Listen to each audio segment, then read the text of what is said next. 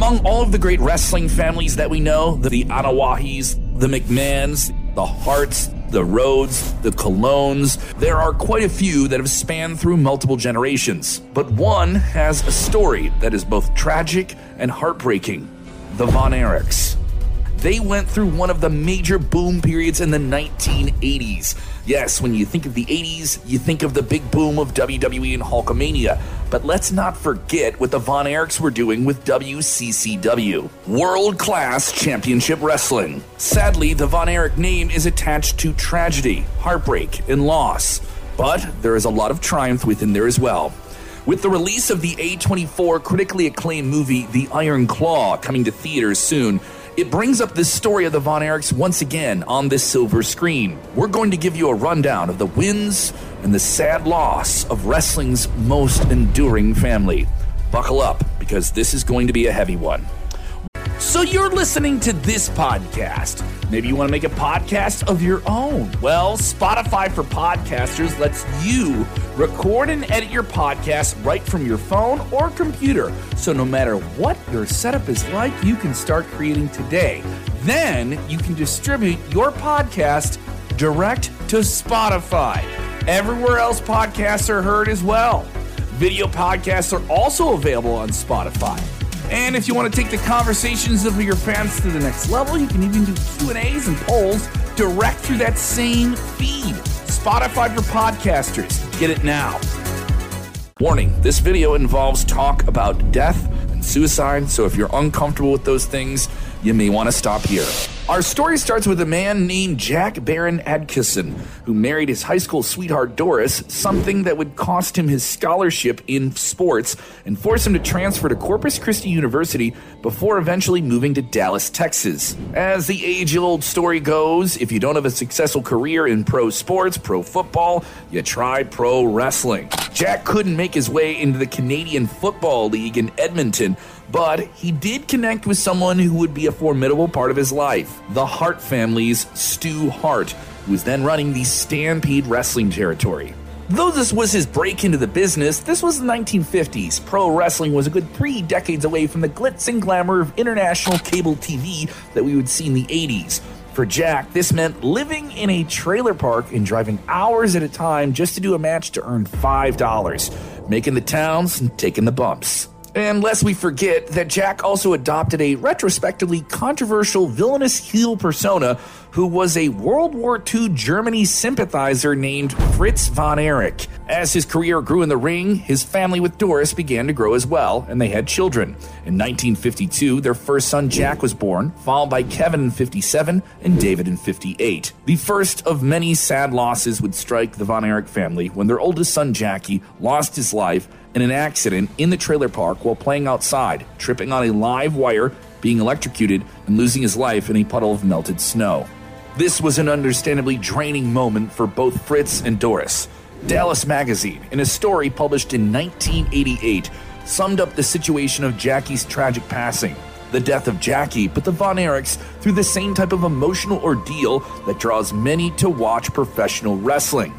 They often felt like helpless spectators of their own lives who would wait through each day to see what new misfortune the world had in store.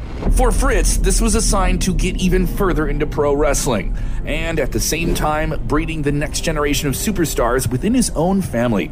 Only a month after Jackie's passing, Doris was pregnant with Carrie. While Fritz may have gotten his start as a World War II German villain in the ring, his image changed over the next 2 decades. And while the Iron Claw was a menacing maneuver that put many a good guy away, it became the weapon that changed his image. Fritz von Erich, who by the 70s had now cultivated an image of being a family man. Fritz was a huge star in pro wrestling across the Northeast, but by the mid-60s, the road had worn thin, and he decided to move the family back to Texas, taking a short run with the Dallas wrestling territory, but eventually buying the territory from promoter Ed McElmore. His status as a former Southern Methodist University football player allowed him to transfer his villainous image into the toughest man in Texas with an all-American family. And this proved to be a very successful move by Fritz, as he was able to promote massive stadium events. But by the time he turned babyface, his goal was eventually to phase himself out of wrestling while grooming the next generation of the Von Erichs. Kevin Von Erich was the first of the Von Erich sons to enter the pro wrestling ranks, and just like his father, had a successful college football career that couldn't turn into a professional football career. He made his pro wrestling debut in 1976. Kevin would be followed by David, Kerry, Mike, and then Chris in the pro wrestling business. Fritz, ever a ring general, was also just as strict outside of the ring and was open about the fact that he had a ranking for his favorite children. Kerry was the favorite, reportedly, and Kevin was second with David third.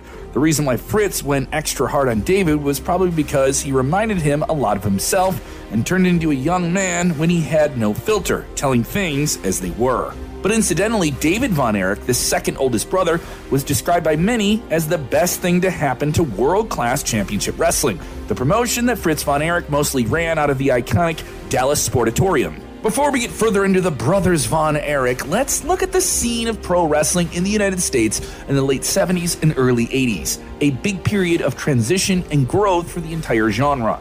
There was essentially three major promotions: the World Wrestling Federation out of New York, the American Wrestling Association out of the Midwest, and the National Wrestling Alliance, a consortium of different promotions across the country with the NWA World Heavyweight title as their grand prize. The National Wrestling Alliance worked in the old-fashioned territorial system where there were several promotions across different territories all under one NWA banner. You had an NWA World Champion who would travel from territory to territory defending their title.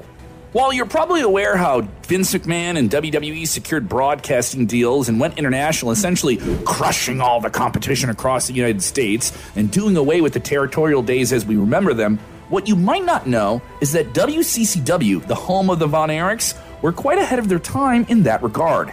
Starting with local syndicated television, WCCW hired more cameramen and went national and even international, leading to a boom period where many great wrestling talents were competing in Dallas with the new generation of the Von Erichs at the forefront of this group.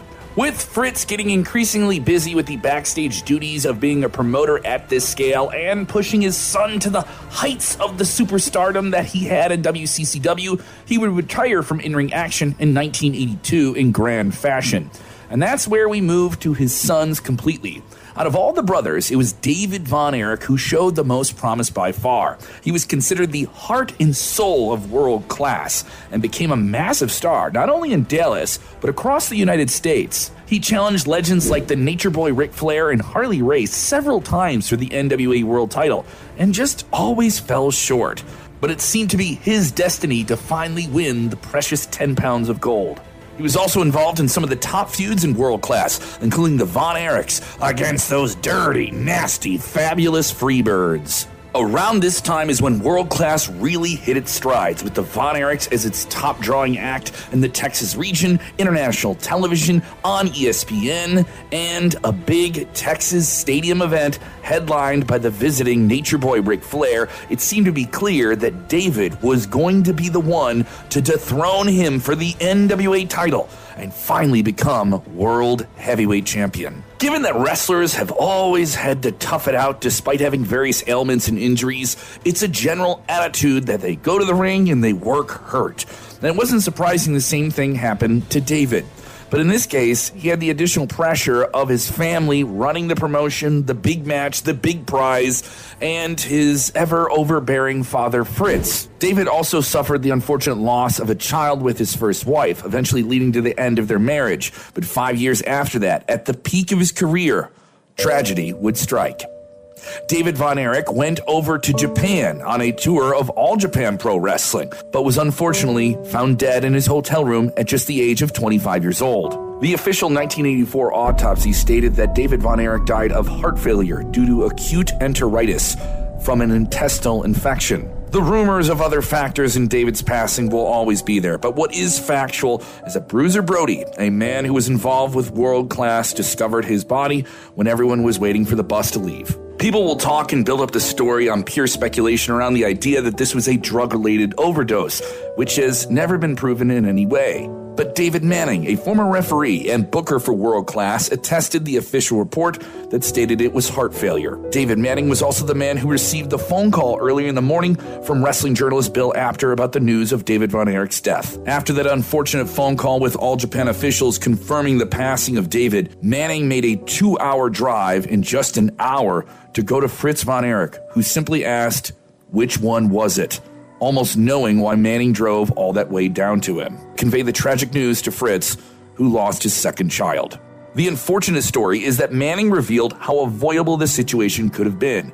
He said that David Von Erich was in a lot of pain virtually after every match, and all he really needed was a doctor's visit and some antibiotics to cure him of this ailment. But that's something that was neglected, and when he went to Japan anyway, it exacerbated the situation.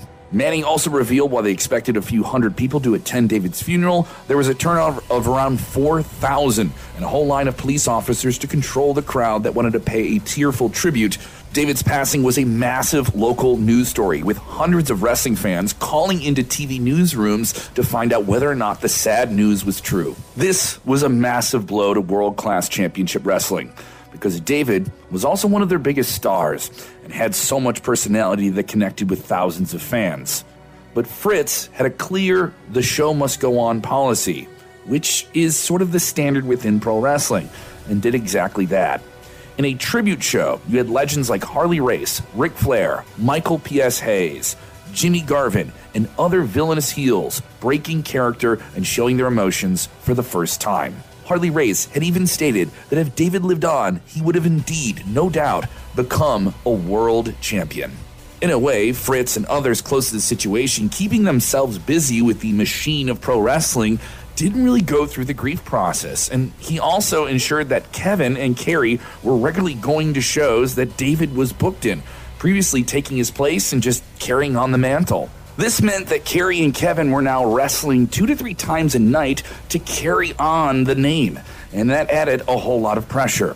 Let's get into Kerry Von Erich, the modern-day warrior himself, the feathered hair, chiseled physique. He was the chick magnet of the Von Erich family. Women would grab at him if they saw him leaving a club after a show. But in terms of his career overall, he was incredibly successful. 40 championships throughout his time in the ring, including a WWE Intercontinental title run during his brief time there.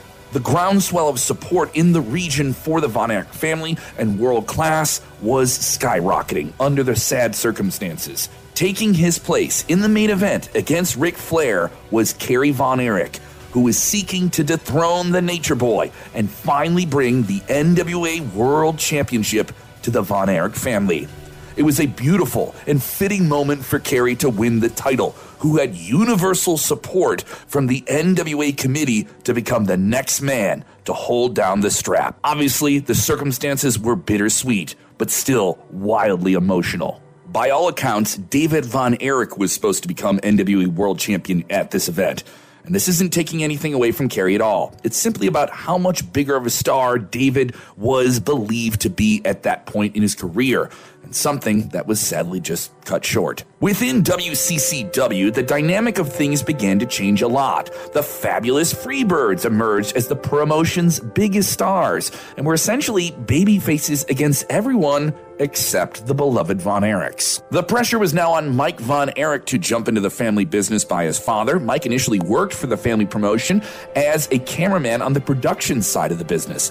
His father's word eventually prevailed, but Mike's career in wrestling didn't last as long. During a tour of Israel, the Von Erichs were an international attraction and very popular. He suffered a shoulder injury that required surgery. The surgery led to a staph infection known as toxic shock syndrome, something that only 4 athletes up to that point had ever suffered, and in all those cases, death soon followed. Mike was one of the miraculous incidents where doctors worked around the clock on his well-being.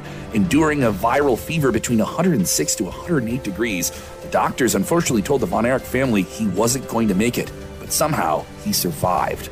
The fever was so bad, and the damage of the entire situation was clear on him on the other side of it.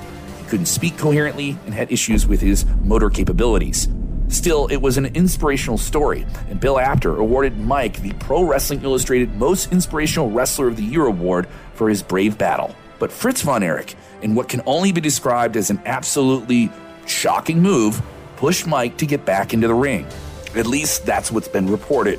There was always the pressure for Mike to become the next David Von Erich, and it led to an incredible amount of frustration for him, with one incident reportedly seeing him attacking a streetlight in anger at the entire situation. Even to the people working directly with Fritz Von Erich, many of his actions were described as just suspect. This poured onto the business side of things, where Fritz offered a deal requiring him to hire a touring crew so they could go and do televised shows outside of the Dallas region, something that was required to get more broadcast revenue and keep the talent of the promotion moving. But Fritz's old school ways resulted in him refusing to change and adapt to the times, wanting to simply stick to his territory without any competition whatsoever. This is something that would backfire on him and World Class in a tremendous way. WWE and WCW's increasing revenue allowed them to snatch some of the best talent from WCCW, which was a big blow to them apart from just the momentum they lost with David's death. In 1986, Kerry Von Erich suffered an unfortunate motorcycle accident and had to have surgery on his leg. But when he tried to walk prematurely, he did further damage, forcing doctors to amputate part of his foot, if not all of his foot. To hide this from everyone, he began to use a prosthetic leg, and nobody even knew it except a very few people.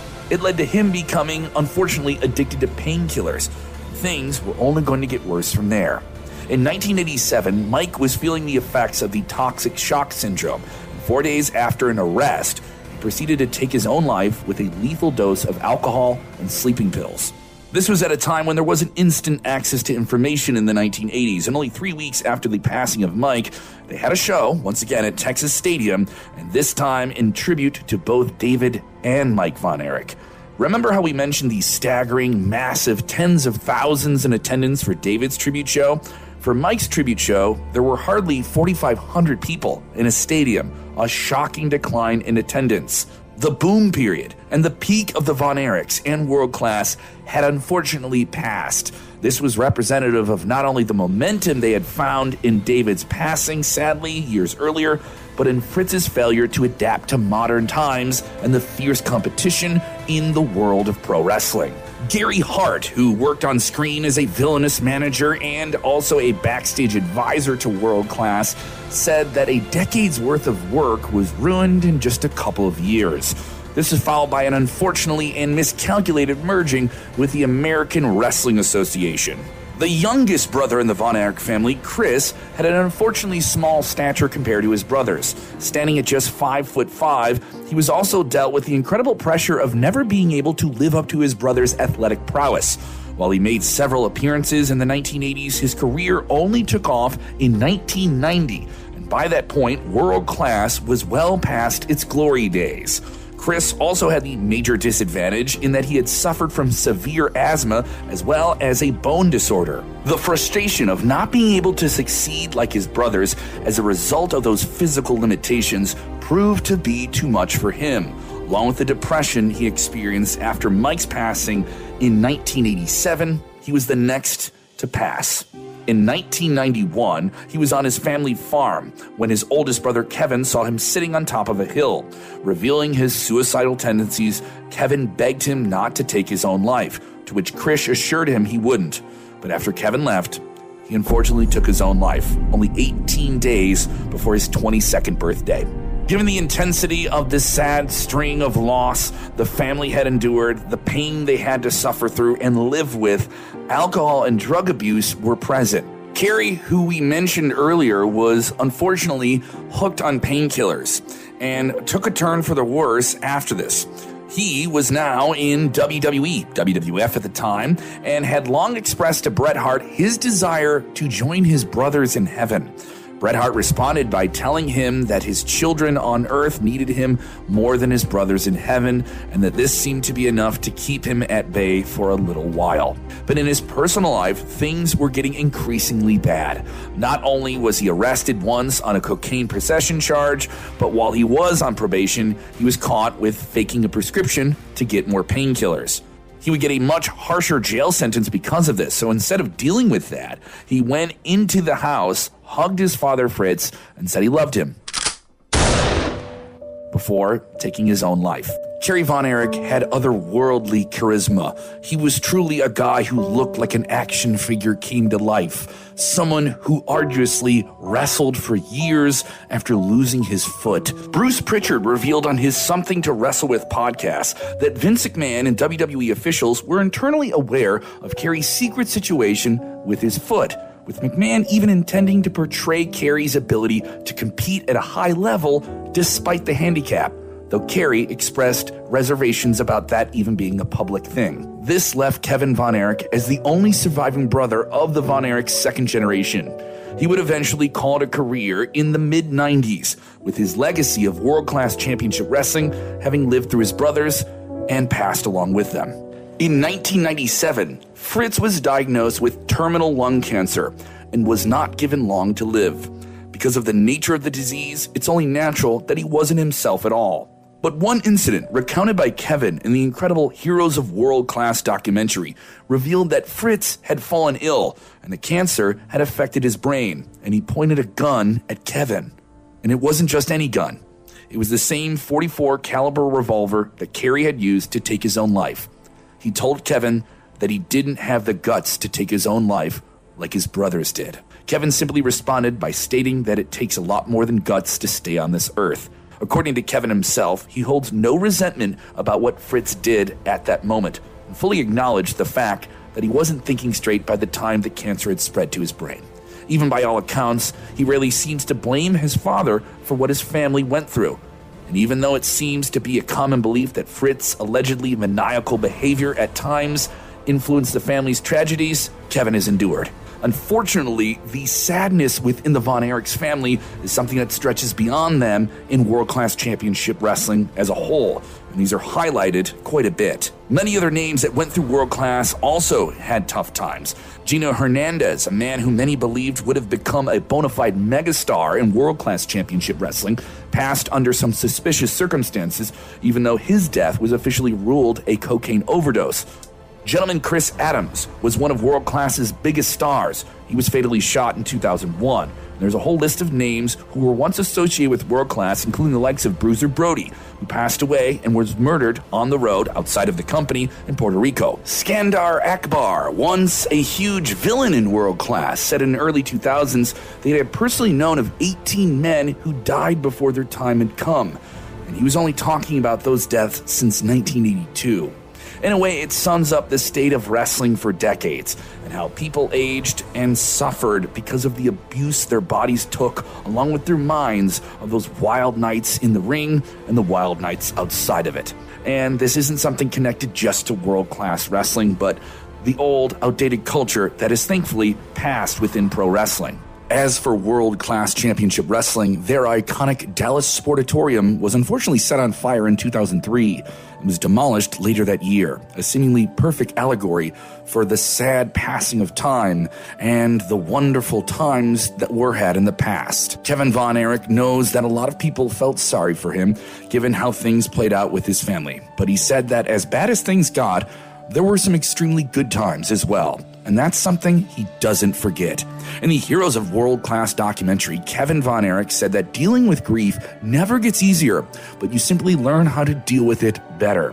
What he found hardest was the finality of the grief he experienced. But rather than just looking back, he looked forward to the next generation of the Von Erichs, emerging in the form of his sons, Ross and Marshall Von Erich, who have been an effective tag team for Major League Wrestling, recently appearing on AEW, and who knows where else. Kerry's daughter, Lacey Von Erich, has also made her mark in the wrestling business. They may not have had as big an impact on wrestling overall, but they are still the ones who are carrying on the name in the business today. As for Kevin, he eventually sold the big property in Texas and moved to Hawaii. The Von Erichs were eventually inducted into the WWE Hall of Fame in 2009 by the fabulous Freebirds. Yes, they're sworn rivals for such a long time. In that special speech, which took place in Houston, Texas, Kevin Von Erich shared that though his brothers had passed, his family within wrestling rallied around him in the tough times that would follow. In 2015, Doris, the mother of the Von Erichs and Fritz's wife until 1982, passed away peacefully in Hawaii at the age of 82. And in short, that is a summary of the triumphs and the unfortunate tragedies of the Von Erich family. It started with a man named Jack Adkisson Jr., who planned to open a bait shop in Corpus Christi, Texas, only to build a wrestling empire. Whatever your opinion is of Fritz or the Von Erichs, wrestling today would not be the same without them. While most of us use the Von Erichs as an example of the toxic culture that prevailed in the past of wrestling, you can also use them as an example of the inspiring family they were, being heroes to hundreds of thousands of people across the globe, inspirations to many about what it means to be good, hardworking people within the unwavering grit and determination that wrestling demands. Seek out the great pro wrestling that WWE has now on Peacock and the WWE Network from World Class Championship Wrestling. Thank you for watching.